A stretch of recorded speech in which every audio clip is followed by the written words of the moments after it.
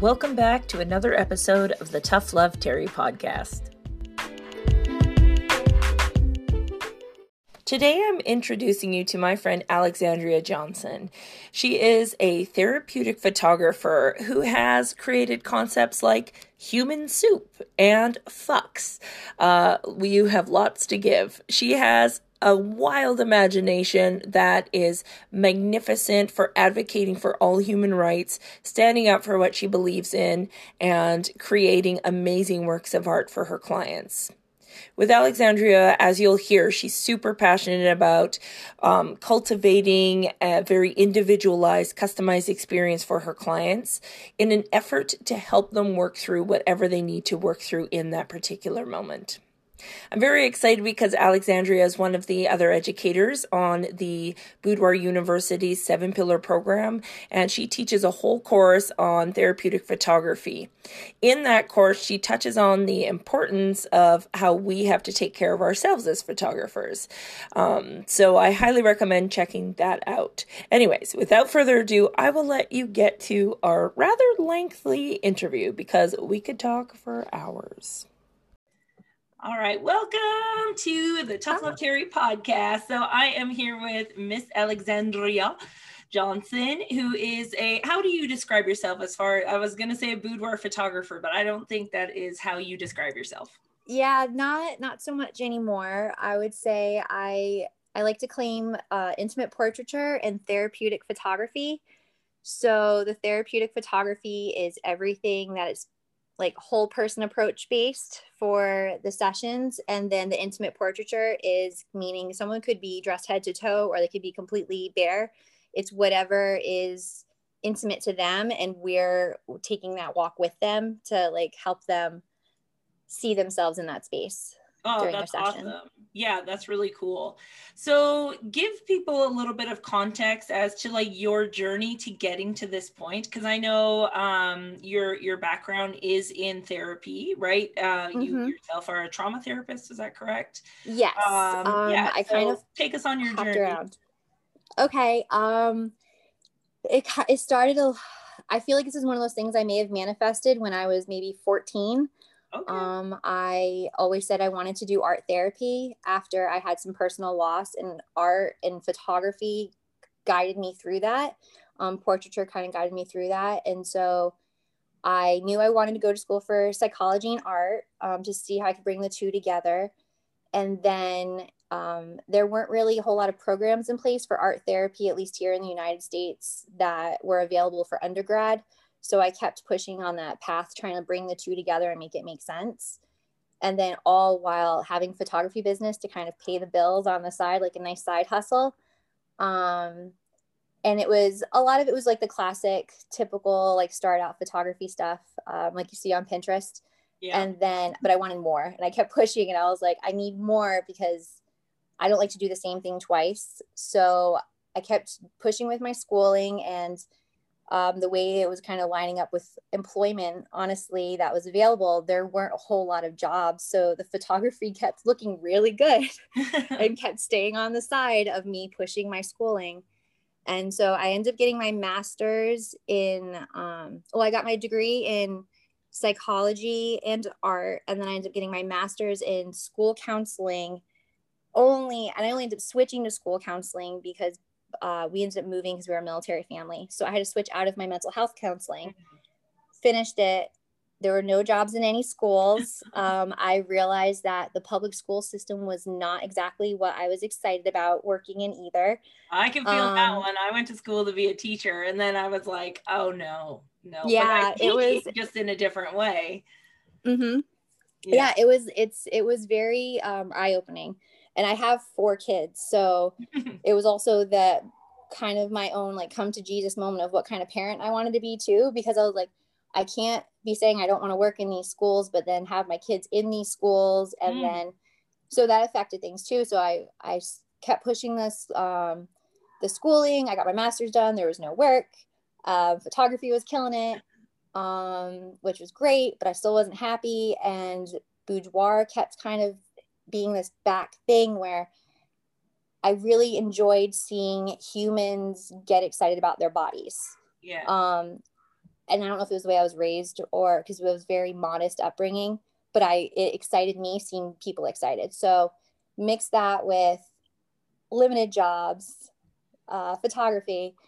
And then I decided, I was like, I'm going to go back to school again because there's no work and student loans are calling. So I went back to school for my CAGS, which is the Certificate of Advanced Graduate Studies. I call it like, it's like a diet PhD, or it's like the pre, like it's the baby one. Like it's almost there. We just need a little more thing. So I have that in trauma counseling and trauma and rehab counseling. Okay. So for the trauma rehab counseling, that landed me working in a methadone clinic. So I was working with humans every day from 4:30 in the morning till 2:30 in the afternoon, dealing with co-occurring conditions, meaning like people who would have maybe a history of abuse and trauma mixed with mental health disorders, mixed with unfortunate life circumstances like low income, criminal records, often criminal records that probably were not worthy of their situation. And so it was turned into this whole situation of loved my job, totally loved my job, had no energy for photography anymore because of the hours, and was completely limited on how I could help people because of the guidelines in place by like government restrictions and insurance and things like that. So I was working towards getting my license, and I became really ill. And I think it was the stress of not being able to help people that I wanted to help people. And I kind of quit. I worked all the way to the point where everyone in my life said, you need to get to this point. This is when you get there, you're going to be at the top, and you'll have all the things. And I was working over 50 hours a week in a basement with no windows in a methadone clinic, being called words that I was told you weren't supposed to say to people, like on a daily basis, because people were in pain. Yeah. And working for a system that was not helping. And I wasn't able to do any art, and I fell apart. Yeah. So I fell apart. Boudoir was still there. Wedding industry was still going before COVID. And it was actually my partner he kept pushing me, and he was like, you know, you could do this art therapy thing. You could put these things together. And all I kept saying is, I can't, because if I want to have a license, I can't work with people in this way. And then we just were like, well, wait, what if we didn't get a license? Like, what if I didn't do that? Because I was literally making $18 an hour. I was making less money doing the work I was told to do than when I was doing what I wasn't supposed to be doing. And I was actually helping more people, and I was surviving. And you were doing it in a way that brings you actual joy instead of just like abiding by somebody else's rules. And that kind of became almost like a mantra. Like for us, we started noticing things where, like, I grew up, things that were natural to me that I was told not to do because they were weird. And then I noticed that kind of linked into the way that the system worked, and I noticed how that worked into our psychology. And same thing with labels with diagnosis. All of a sudden I was like, hold on, I could, from my own experiences, not to diagnose oneself, but like if my girlfriends and I wanted to sit down and start playing like who's got what symptoms and get out the DS, that like we all are a bit cuckoo cuckoo. So like I just realized it was a really good place for us to start with. We wanted to talk about bodies. We knew bodies were, and we weren't worrying about catering to young women. We wanted to cater to humans who were already reaching out to us. And whether it was through my social media, because they saw that I was doing counseling, and I would get random questions from people, like an inbox message, like, hey, I saw this. Is this normal? I know I shouldn't ask you, but, and me, I would of course answer. Yeah. Because it's this moral, ethical obligation, and because it's easy. I already had like, okay, I can do that for you. So it all kind of came together. And so it was boudoir, and then it got very edgy. Because in that exploration, we noticed the people with the more intense trauma that they weren't talking about or dealing with, they actually had more of an urge to push themselves in front of the camera in a safe space. like a judgment-free space, realistically, because they weren't photos that they were planning to put on their social media. No. These weren't photos they were, yeah. And if they did, I got kicked off for 30 days because they always tagged me. But they all kind of came together really, it was almost like poetically, like it. And then one day I was just like, oh my God, we're doing art therapy. But we're doing it with photography. Yeah. And it was just this very magical thing that just sort of happened. And now we have a studio. So yeah. And I always think like, that's why I like when people fill in the context of how they got to this point, because it's like, for most of us, it very much was like, oh, I'm doing what everyone told me I should do. Mm-hmm. And as creatives, we end up dying a little bit inside. When we try, we're like, yeah, they told me I should have everything, and I don't feel like they think I should feel. And that made me wonder, like, do those people feel good about the things that they've achieved? Probably not. But they're just doing it because that is what is like what we're taught to do. Yep. So I like hearing people's stories about how they basically fuck the system, and we're like, you know what? Yeah. Nah, my heart's calling me. Like, that's overpowering the what's the part, like the stable part of me, like I'm ready to like flip the fucking table because I can't do, like, okay, the only other option is dying, you know. Yeah, that was actually, I met somebody when I worked at the methadone clinic, and she said it perfectly one day. I was all raveled up because I couldn't help somebody, and I was like hitting every wall, like how I could help them. And it was when you're dealing in a methadone clinic, you don't know if someone's going to die the next day. Like, it's one of those, like, will they go home and overdose tonight because we did something wrong and didn't help them today? So like, I was all like spun up, and I had this friend who literally said, like, do what's feeling natural to you. And if it's not working, like if other people are saying it's not working, fuck that noise. And that fuck that noise has been like, every time I get stuck, I go back and say, all right, fuck that noise. So whenever you just said fuck, I was like, okay, good, we can say fuck. Okay. Oh yeah, absolutely. I'm like, it's the internet, we can do whatever we want, and I swear all the time. Okay, that's fine. But yeah, so now one of the cool things that I like about that you create for your clients, and when I first heard it, I was like, what? Is human soup. So tell me a little bit where that concept came from, and then explain to people what that is, because like the visual of human soup is like, whoa, but the actual visual of it, the actual images you create as a result of it, are absolutely beautiful. Thank you. So like, where did that concept come from for you? And like, the human soup, it was a very entertaining, almost like brain fart that happened when we said it. But we had somebody who came to us, and they had done a milk bath previously. And I was like, I don't want to do a milk bath, but like, that was just and no judgment to anyone doing, I just had done them so many times before. And, you know, doing this for a decade, I was like, I don't know if I can do another milk bath. And we started asking her questions to see if we could tweak it different. Like, you know, what's your favorite color? Like, and then what kind of flowers do you like? And it was just a normal get to know each other conversation. And then from that, all of a sudden we're like, what if we just put all of these things into the milk bath? But I'm not going to use milk products either, because I don't want to use any, I was in the headspace, I didn't want to use any animal products at that time. And I was like, what if we made something really healthy? Like, what if we made something that felt good to be in? Yeah. And I totally love the store Lush. So they have these bath bombs, and we were just like, what if we just made it into an experience all in itself, that they come in and everything's customized to the person. Yeah. So they don't pick what they're going to see. They tell us about themselves, and then we bring everything out and we see what draws their attention. And then we literally throw it into our oversized jacuzzi tub. I climb up on the tub. My partner holds the back of my pants in the light to make sure that we don't fall on anyone. Yeah. And we take the shots, and we literally squish these people into these tubs, and they love it. Yeah. And it's really cool because you have to be all squished and rolled up.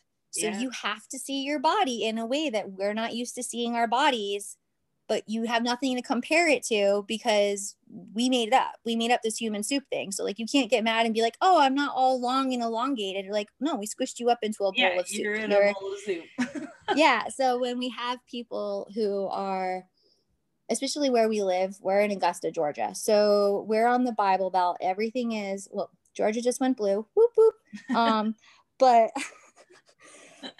everything is very, we say it's kind of like blast in the past. Yeah. So when we moved down here, we're like, we can do things that we see from outside influences, like when we go to Vegas or when we go to New York, or we follow your stuff in Canada and all of this, we're like, they're not doing this here. So we can kind of like cruise in looking like we're new and stuff. And we're actually like really break the mold for where you are. Yeah, I think that's because awesome. Everything's a little bit dated. So this human soup concept, it was kind of fun here because people were they're still riding on this milk bath thing.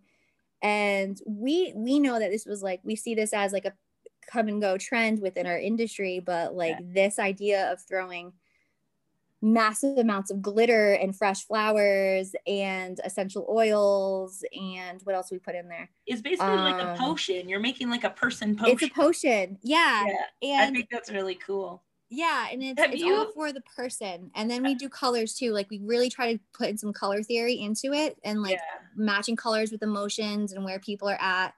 Same thing for flowers, if they have meaning, any sort of symbolic meaning to the person. We've done fruit.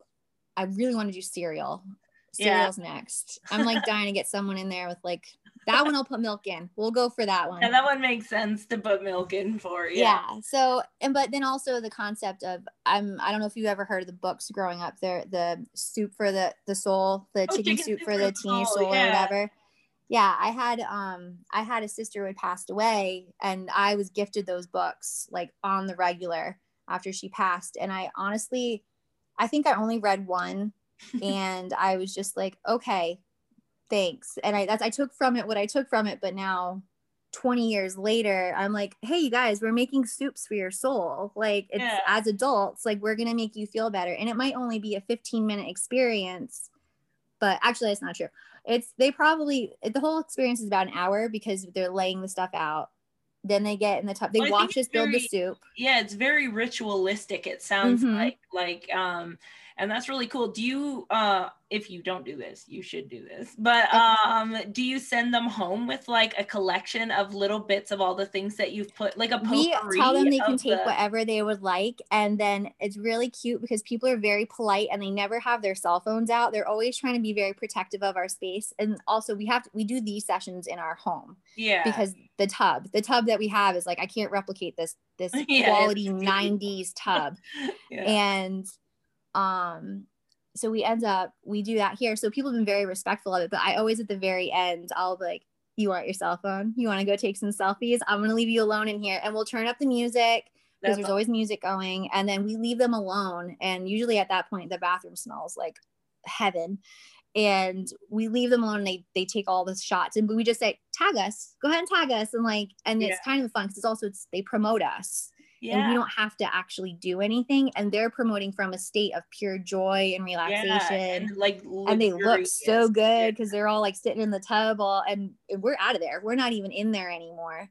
So there's no, like, the pressure's been taken off. Like we wait until after.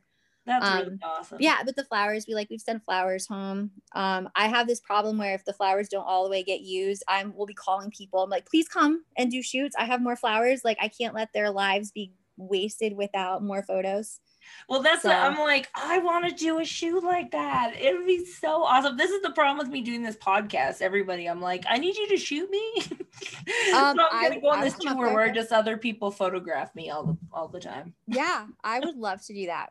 Terry, I'm getting you into soup. We're making a soup. Oh yeah, I'll come to Georgia for sure. Well, eventually, not for a while, but we'll have to whenever the borders open up. Studio.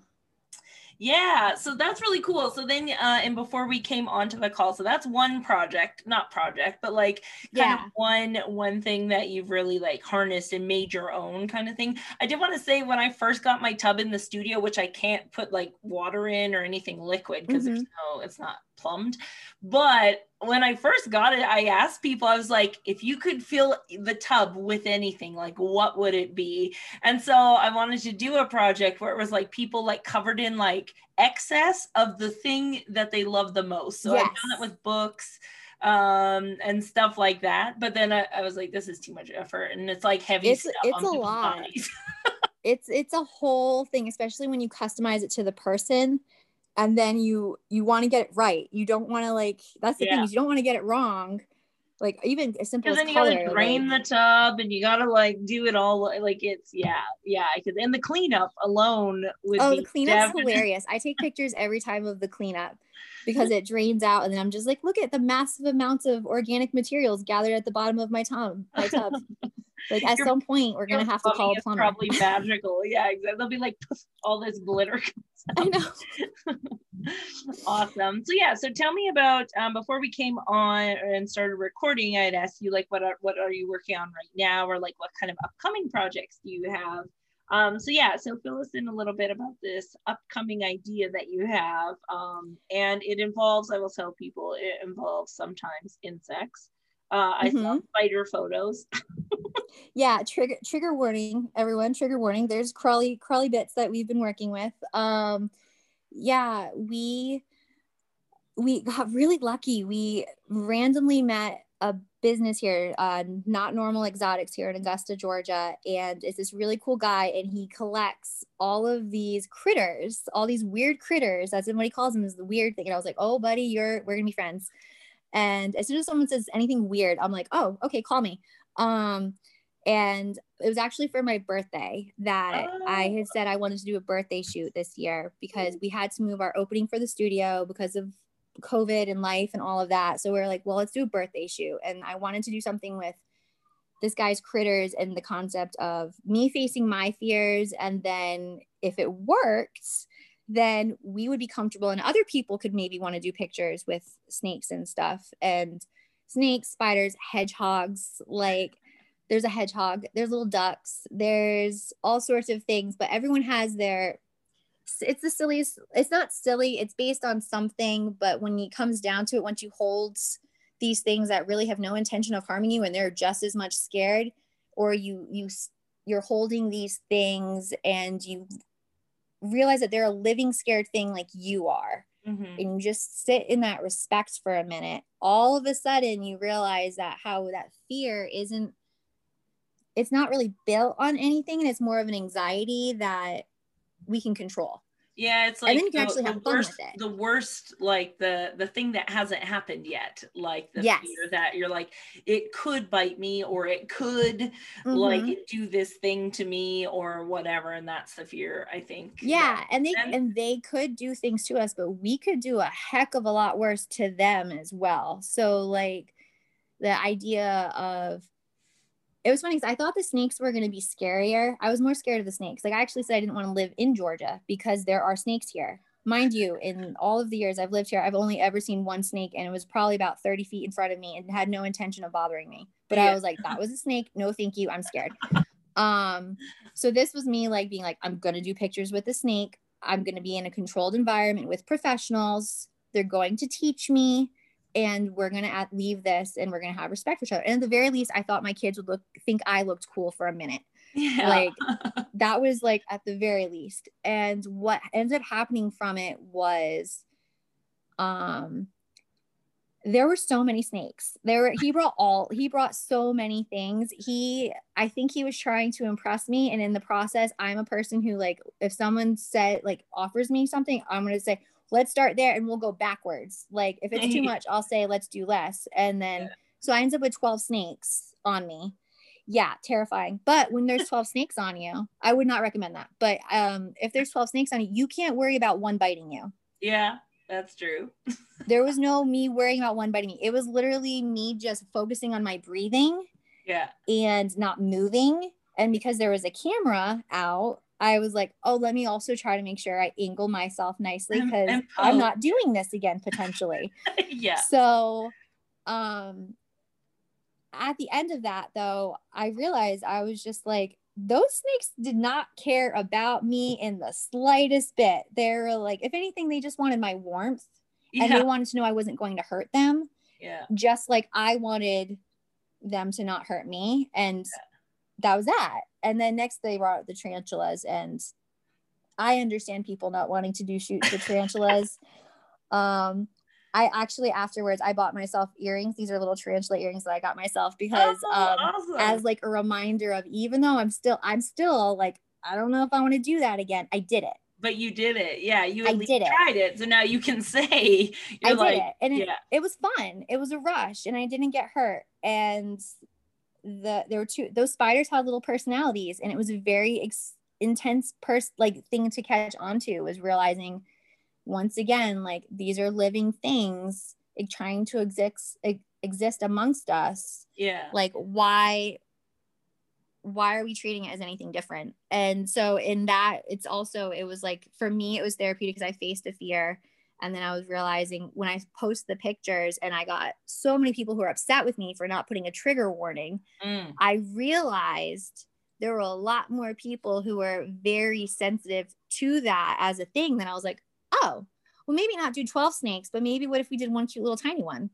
And we dressed them all up and we gave them the vibe of feeling like Cleopatra or Medusa. And all of a sudden you have somebody who went from being scared to empowered because we put a theme on it or a vibe with it. And then, or we find a historical figure or a creative person, that role model that we're like, wait, I like that person and they do these things. Why can't I be them? Even if they're not real, we're trying to make that person feel like it could be real.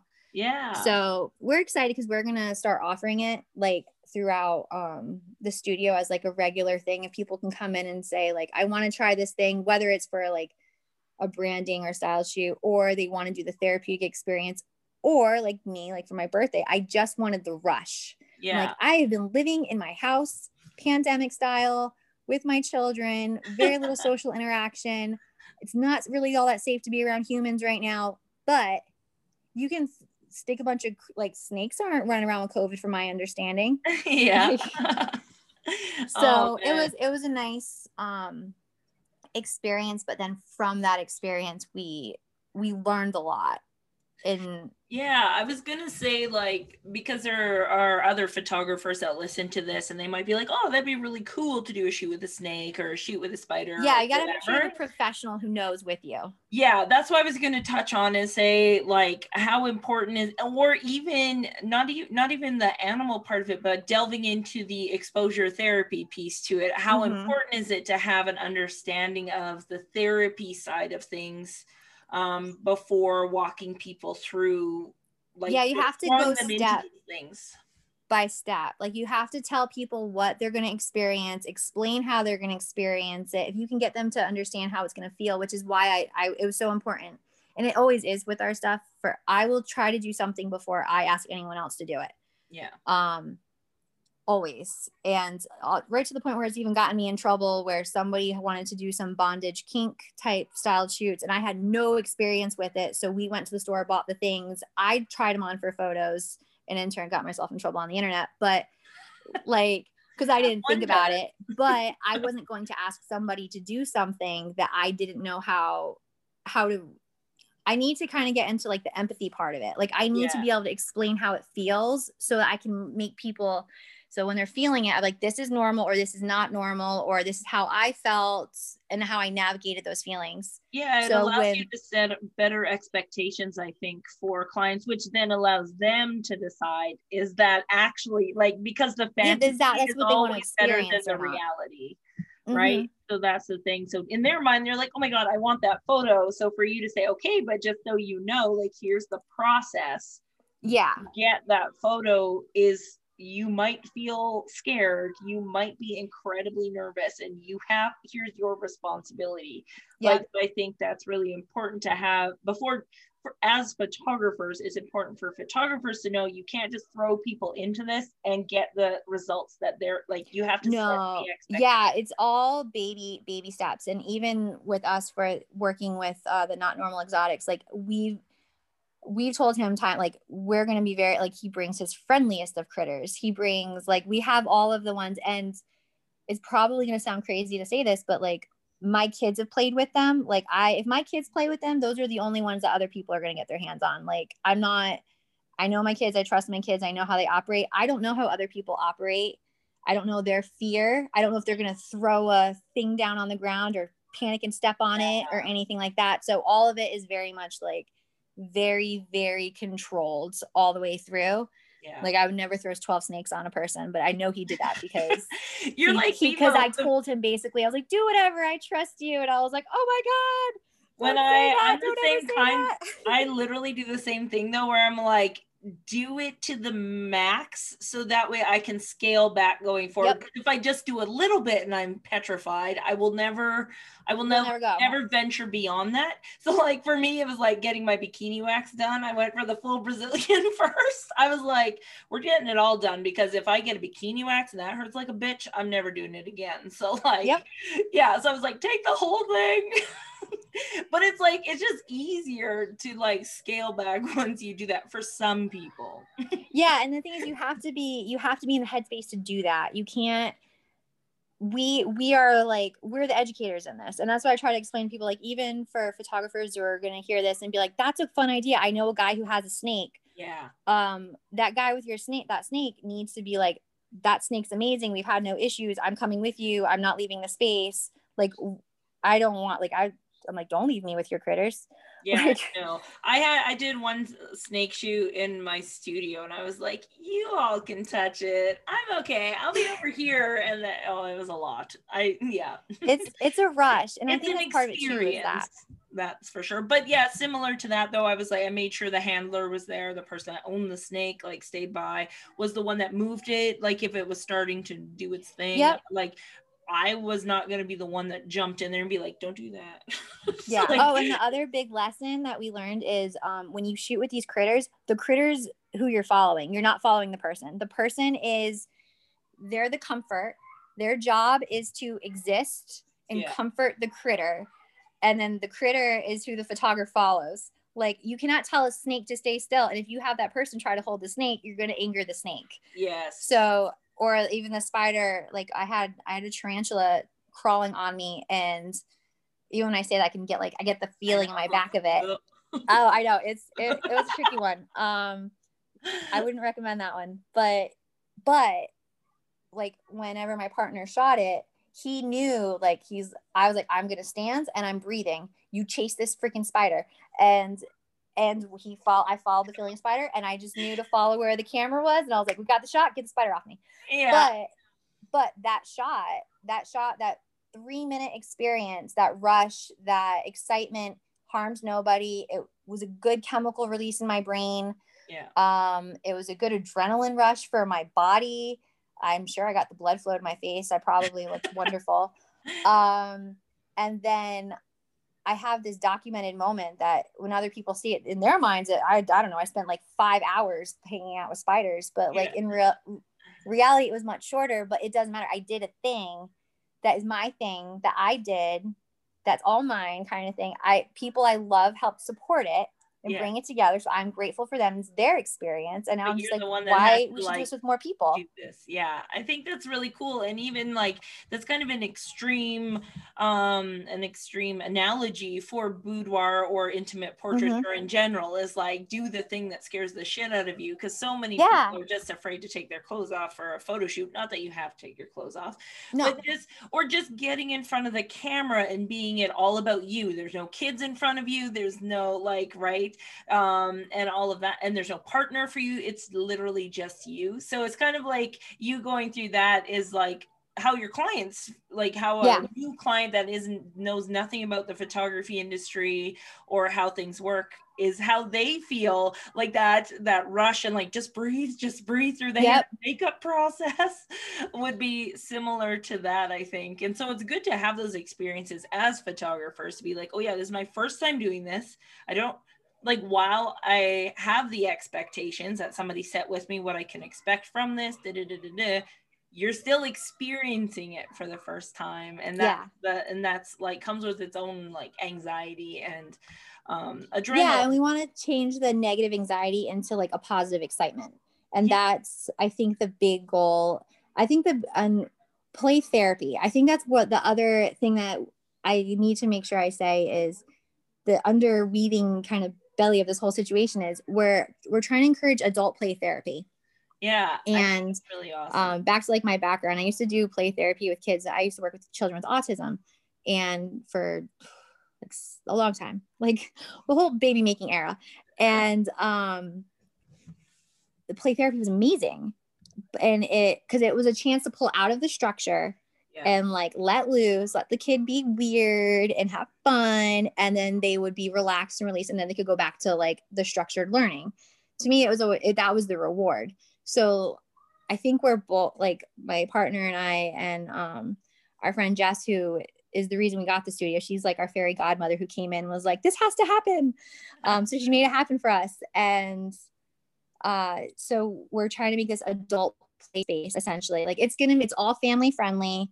Our families that we work with tend to be families that are of an alternative lifestyle. I say that in air quotes. Especially being in Georgia, everything's so heteronormative. Yeah. I'm air quotes Christian here down in the South. And I was like, since I was like, you can't see, I'm saying air quotes Christian. Because it's not always the same. It's just a very complicated thing down here. So a lot of our clients tend to be, we're noticing now, are people, whether as simply as they're single parents or they're in poly relationships or same-sex marriages or interracial relationships or not Christian. And then they're all identify as being, their families call them weird for whatever. And then so when we're like, hey, get weird, they're like, ooh, wait, what are these weirdo people like, over I here? have that. Yeah, switching that. So now, so the intimate portraits turned into like, we might get them in for a boudoir session. And then now maybe we'll keep them for a couple therapy sessions, whether it's they want to do the human soup or they want to do the face their fear thing, or we have exercises too that we can do with people for like body love therapeutic stuff, which is a whole other conversation we'll have to have. And we get these people coming back and then they have babies and then they're like, Alex isn't as like scary and intense and weird as I would think. She has children and they seem okay and she homeschools them and nobody's gotten in too much trouble yet. And so like now we have them and their family. So it's this interesting thing where it's like, we started out as boudoir and weddings, but like, and I was actually trying to get away from family stuff because I didn't want to do the Pinterest stuff anymore. And it's great for learning, but it's been a decade. I'm not trying to learn on Pinterest anymore. I want people to learn from me. And so I want people to take like all the educational learning that like my very debt-ridden brain of all that learning I've done and like want people to learn so we can help people like, and we can do better. And like, just sometimes it's just a matter of having the information and then all going, oh, I hadn't thought about it that way. And realizing that we literally could do better. So we're trying to make this adult play therapy space that people can come in and let their guard down. Like we have beanbag chairs. We have like unicorns and sparkles and things like that. And then in the back, it's like more of a shooting space. But in that same space where we have like the unicorns and sparkles, we have a mannequin that's wearing bondage. But there's rainbows everywhere. So it's like this thing where our kids will go and actually go hang out and do their homeschooling in this space. And they're like, oh, it's so pretty and colorful. And then adults come in and they're like, hold on, this is kind of fun. I kind of like this. And so it's almost this lounge adult play therapy space, but we shoot in it. So you can come and sit and stay and chat and hang out. And that's the goals for the studio in the long term is it's a space people can come and unwind. So even if we don't shoot, but if they're feeling up for it, we'll pick up the camera and be like, hey, let's go play back here and work through this idea or do this sort of thing. So we're doing this whole play therapy concept too. And we're going to open it up at night too. I think we're going to do like couples shoots and have it be closed off to couples and do couples exercises together, like breathing together, say something nice, and then now throw paint and sparkles at one another. And we're going to take photos of it. And now you have art for your wall.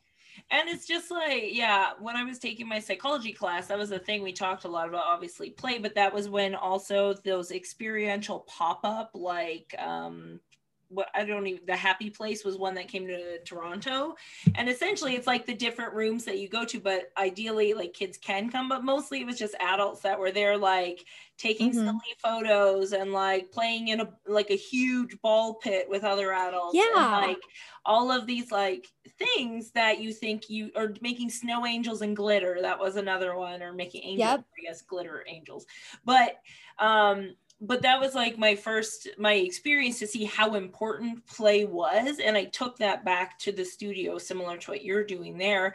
And like similar fashion, learned on Pinterest, learned all the things you should do, and was like, It's like, no, I want you to put on this sparkly, that's why I'm wearing stars on my face right now. Like, put on this sparkly fringe jacket and like dance around like nobody's watching. Like, just like have fun and twirl and like play and throw glitter at me. Like, let me spray you with my water gun. Be like extra, just have fun. Like, no one's gonna judge you in this space. Like, especially when like with us being the creators, like this is our space, guys. Like, you're safe here. Like, and that's what you do. You're offering that to people so they can come in and they can just like unwind and be silly, and then they leave and they have to go back to normal life.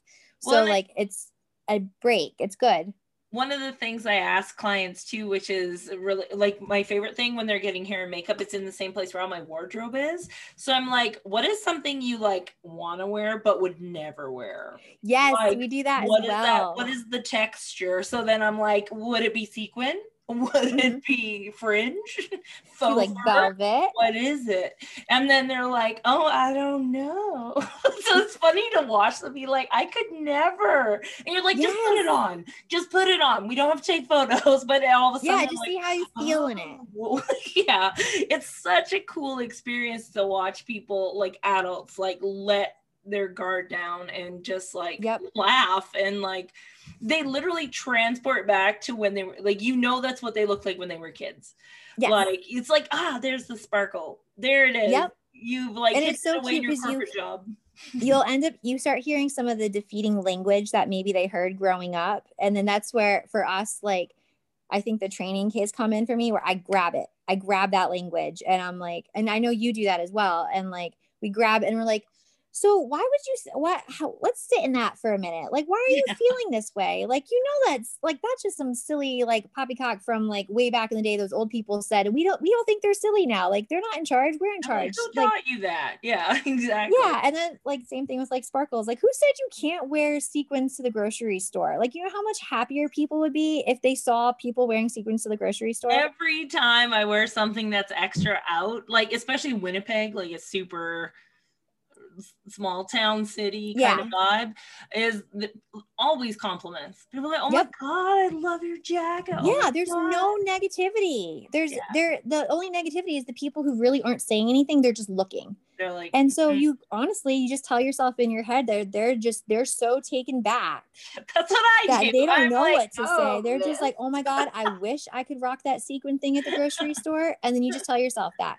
Yeah. Because what is that quote? Especially you're doing these quote projects. I was noticing that it's what other people's opinion of you is not your business, or something like that. Business. Yeah. And as soon as I have to remind myself that, because I'll be like, oh, I don't want to do this thing, because what if people think this? What if people think that? I'm like, that's why I didn't get my license. That's literally why I didn't go get my therapy license in the long term, because I didn't want people I didn't even know controlling how I operated.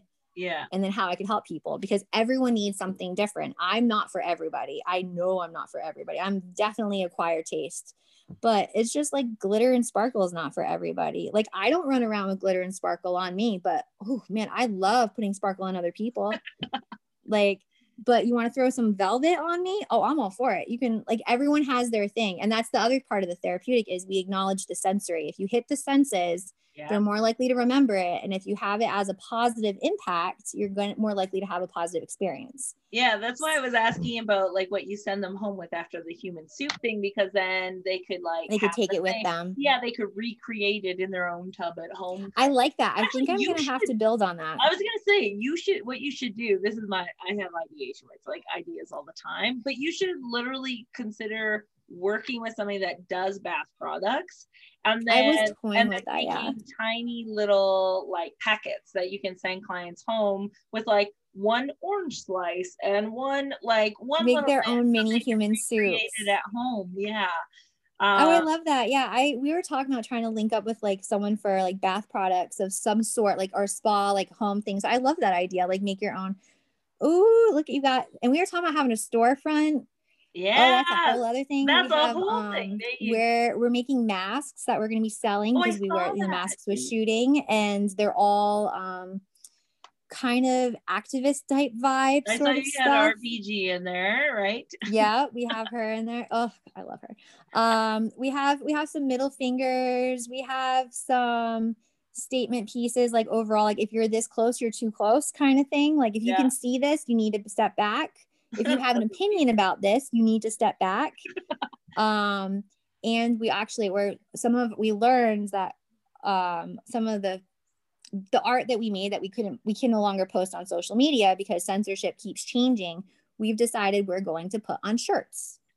Amazing. So we're just going to put it on shirts. And so we decided we're going to call it's called Fucks, F-U-X.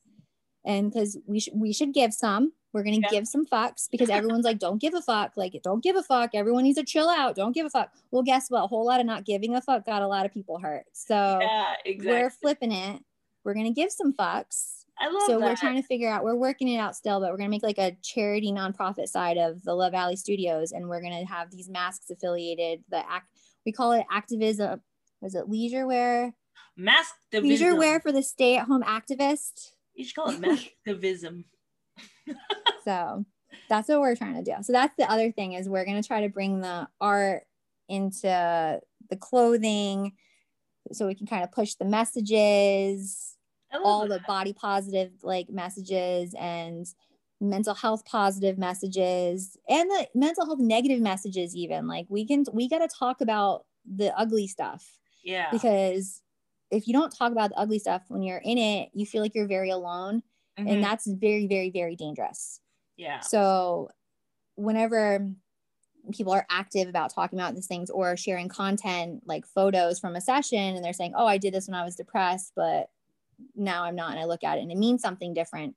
Other people see that stuff and they connect back to it. So yeah, I think we're trying to put all that stuff out there and shove it down everyone's throat. So they have to start one of the things that I was drawn to that in your work, and which is one of the reasons why I wanted you to participate in the Boudoir University as one of the founding educators because of that. Thank you. Because I'm so excited. Well, but it is because of your activism, like the way, like you're not just this way just in your business, but I also, because I follow you obviously personally as well. So I see that, and that's the important piece to me, is that people aren't just performative in this work. It is like, what are you doing at home? What are you saying to your family members? And you're very, very vocal about that. Yeah, but that goes a lot further than somebody that's just saying it when it's trendy to say the things. Yeah. And that was really, and that's why I wanted to align with people that were doing the work because it's the right work to do, not because the timing is right to do it. That was a hard one for me. That was a heartbreaking moment this summer when I realized watching our industry kind of divide, realizing that people we thought were better intentioned were not the best intentioned. And then while everything was falling apart sort of thing, I realized in that moment, I was like, I could easily break and go away. And like, never ever the activism was rough, the family drama, because I realized that I did not align belief system wise with many of my relatives, and I had to make a decision like where I was going to stand, where I had to draw the line. So I drew a very big line all over social media that everyone saw. But that I don't live near my family, so that's the only way we interact, and so I had to do it. Otherwise I was going to continue getting what was somewhat harassment, like you know, why are you doing this? It's a shame to the family. Like, why are you doing this activism stuff? And I was just like, because I have kids, because I have friends, because I would want someone to do that for me. Like, that's what I was hoping. And then everything kind of shifted, but I had to make a decision, and I almost didn't make it. And I think that's why the mental health part is so important, is like, I almost quit. And then there was like that aha moment of like, I can't quit. Like, I can't quit because more people are going to get hurt. And like, I like to think of myself as pretty strong. And I was feeling pretty beat up. So, and then I was like looking at the world, and I wasn't trying to gaslight myself, but like we do that, like, oh, it could be worse. Like, look at what's happening everywhere else. But then I realized I kind of flipped it. And I was just like, well, if I feel shitty, imagine how much shittier all these other people feel that are the people that I'm trying to fight for them to be heard. And I'm over here like, wow, poor me, I want to quit. Like, imagine how everyone else feels, like, and their shit's so much harder. So again, not trying to gaslight myself, but also trying to like put in pieces that we're all going through shit. So what it, because again there are photographers but also just humans in general that are also dealing with family that maybe is not on the same page as they are when it comes to human rights issues. It's like a generational gap. Like that's the friendliest way I know how to put it.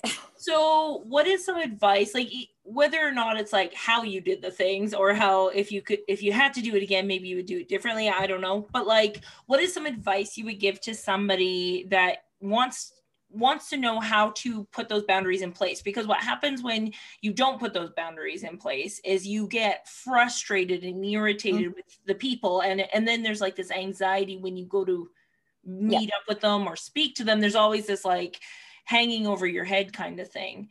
So what is one kind of thing that you would suggest when it comes to setting those boundaries? Like what?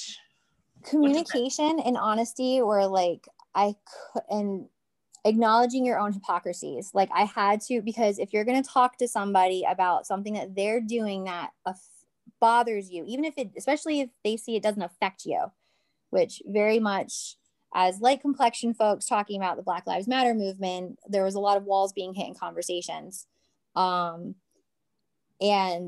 you have to like step out of it, and like, because if someone doesn't want to feel, they're going to feel attacked naturally. So they're already going to be looking for their defense. So you have to be willing to hear, mentally prepare for what they're going to say back to you, and acknowledge your own hypocrisies. Like I definitely like, oh, well, you didn't have a problem with that when you were younger, like that sort of stuff. And I'm like, well, hold on.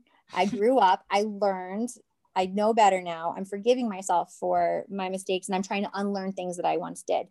But when you explaining that to the people, like you can unlearn these things, or it's okay that you learned it wrong. Like and I've done this so many times that I don't even know sometimes how genuinely I feel about it. Like I've just gotten in the habit of saying it with older generational folks, like, it's okay, you guys didn't have the internet, you didn't have all the information, you were surrounded by the people around you, and you were following the belief systems that you were told that you were supposed to believe because those were the people you trusted. But they didn't have all the information. Now we have more information. So like it's okay to be mad at yourself and feel embarrassed that you didn't have enough information, you acted wrongly, even if you had the best intentions. And that's the thing, is I have to keep it light. Like I don't think you're trying to be a raging racist bigoted asshole, even though you were. Like you have to, because if you come out of attack mode, they're going to attack back and they don't hear anything you say. So like you just have to very kind of tiptoe along it. My social media page tends to come off a little bit more abrupt, but it's because by the time people get to my social media, I'm like, dude, you're not even talking to me anymore. Like you're just showing up to start drama in my world, and we're not even like, we're not doing that even together. So is like, I use my fine line. Like if you're here and you're still watching, like this is how I'm operating. Don't try to change me. But when you're dealing with talking to family members or friends, you can't attack them for it. You can in your brain be like, oh my God, you super suck. But if you come in at it, if you come at it as if you want them to hear you, and you stroke their ego through the entire process, even if it makes you squirm a little bit, you can drop that act as soon as you know you have their attention.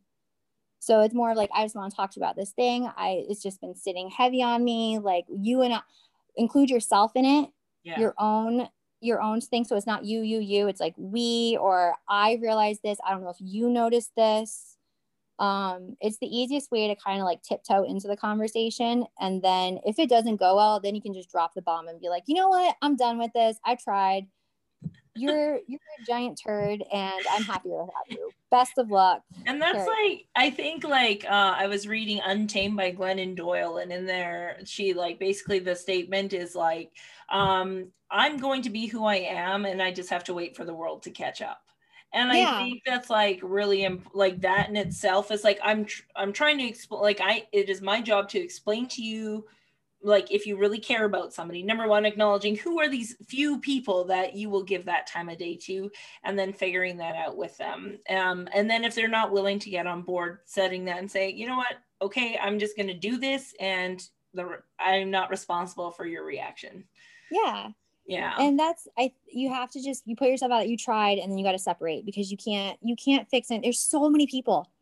And I got to give a little credit to when I started learning about like astrology and birth charts, and then you throw in acknowledging trauma and mental health, and then you talk about people's socioeconomic statuses and where they come from, and religion, and if their parents are married or divorced, or like, nobody's the same, and everyone's coming at something different, and they literally could have woke up that morning and tripped over a shoe and like hit their head on the wall and just decide like they're in a bad mood. Yeah. And that's their day, and that's going to be your interaction with them. It doesn't mean that's who they are as a person. Yeah. So like, but unfortunately, if people do that on a regular basis, and they get in the routine of like just a bunch of shitty days or shitty environment or shitty attitude, their behavior will kind of sit in that, because that's just how our brain works. And so you have to start, if you want to break that, you have to start peeling away the layers and changing things. Yeah. So it's like you can't change people around you, but you can change the people around you. That whole vibe, like, yeah. And I just think that's really important for photographers that are in the business to understand that that amount of control that they have about that, not just for their family members, but also clients, and how important it is to understand what your values are, so you can be vocal for your clients, because if you're not, then people are getting harmed, like you said before, and stuff like that. And there are ways to deliver the message effectively that's not just like, you're all a bunch of assholes if you don't believe in exactly what I believe in, but rather just saying it in a way that is like, hey, I get it, I also used to be like this, and then I read this book or I listened to this talk, maybe you'll find this helpful on your journey to unpacking it, and I think that's a beneficial way. But I've kept you long enough. Remember I said I'm like, it'll be super short. You're fine. I'm a talker. I'll keep talking. So but you have like really interesting stories, so that's why we'll just have to have you back later on for the podcast. I would love that for your next like 5,000 projects that you'll have on the go. I'm certain you're like me that way. Yay. Never a dull moment, that is for sure. No, right? I noticed that whenever I get something really good, if there's something really good, something really crazy is coming around the corner, which is just more influence for more art, honestly. Yeah. So good stuff all the time. I love it. I like that you execute it though. That's the difference there. You don't just have the idea. You also you're like, let's try it. Let's see what the fuck happens, you know? Yeah. And I think that's really awesome. So before we go, is there anything that you want to add that we didn't get to talk about today for people? I think the big thing is, I know that the class, my content in my class is very heavy. It's very heavy, and it connects kind of all, I'm sure, like I have to go finish listening to the rest of the classes, and I'm excited to do that. But it's something that connects all of us though. Like trauma connects all of us. We all have trauma. So like, it was important for me to like, I wanted to do this too, because I was like, I need people to know that I'm not like this super moody, like dark, like, oh, the world is doom. And I don't think so at all. I actually don't think people really mean to hurt people as often as they do. And a lot of it's just accidental crashes and insensitivities. Yeah. So I'm glad I got to like tell you about like the fun stuff. And I'm glad you brought up the human soup thing, because I was like, oh yeah, my human soups. Yeah, I just think it's so cool. Yeah, like we just, the big thing is like, I think we want to encourage as many people as possible to just stop telling people what they should be doing, instead just being like, what do you want to do? And then how can I support? Like, if you could either be a helper or you can be like a doer, I guess. Like, I want to do both, but I'm more of like, I don't want to tell people what to do. I want them to tell me what they want, and then I make it happen for them. Yeah, and then setting expectations around what that would look like from your area of expertise. I think that's the thing. It's like you tell me what you want, and I will tell you if I can do it, and if I can do it, here's what that would look like. I think that's the point. as opposed to you come, because before I actually did used to be like, this is exactly what's going to happen, this is exactly what you're going to do, and if you're not on board with that, then I'm not the photographer for you. Yep. And then I was like, that's dumb, what are you doing? You know, not everybody wants to get naked, not everybody like wants these things, or like even for me, like to be photographed for a long time, I thought you just had to like look sexy, and then I identify as asexual, so why the fuck, like no wonder I don't like I do not connect with photos of me where I look sexy or seductive, whatever, because it's just not who I am. I would rather see me smiling or looking badass or whatever, because that's exactly how I feel. Like that's the funny thing that we run into, or people will be like, that's so sexy. I'm like, really? That was the sexy one? Oh, okay. All right, we can go with that. Yeah, like, I wasn't trying for sexy on that. I think that's like a really good place to end though for photographers to understand is like if you, the people that say that get into boudoir and they say, oh, you're not a therapist, wrong. If you're in the industry of boudoir photography, you have to have some semblance of therapy, like just some empathy, some sort of something, because even if people are coming to take photos for their partner, there's still trauma around body image. There's still trauma around sexuality. There's still all of these things, which I think you have to have at the minimum an understanding of how we can be impacting our clients in a not good way or a positive way, which is why we have the Boudoir University. Yes, very much so. And they need to take care of yourselves. Photographers have to take care of themselves after they do this work. They have to find a release of some sort, and maybe that's throwing 12 snakes on them, I don't know, but like whatever it is, but if you're gonna do this work, you got to make sure you find a release too, because it's heavy. That's what most people said from your course. That was the piece that they appreciated was in there, like, what are you doing for you? Like because we're like, oh no, I have to just keep giving. Okay, you're literally going to be a shell. You have to go back and like rebuild yourself after. You have to take pauses. We'll talk again. I'll get you all sorts of information on this. I could go all day long on vicarious trauma. Perfect. All right. Well, thank you so much, my lady, for being on the podcast, and everyone go check her course out. I will link all of her good stuff in the whatever you call it, description. Scripty thing, so you can go follow her work. Her website's up now, I hear, so that's good news. And so finally got it up. Love Valley Studios and all that good stuff. Awesome. Okay, bye.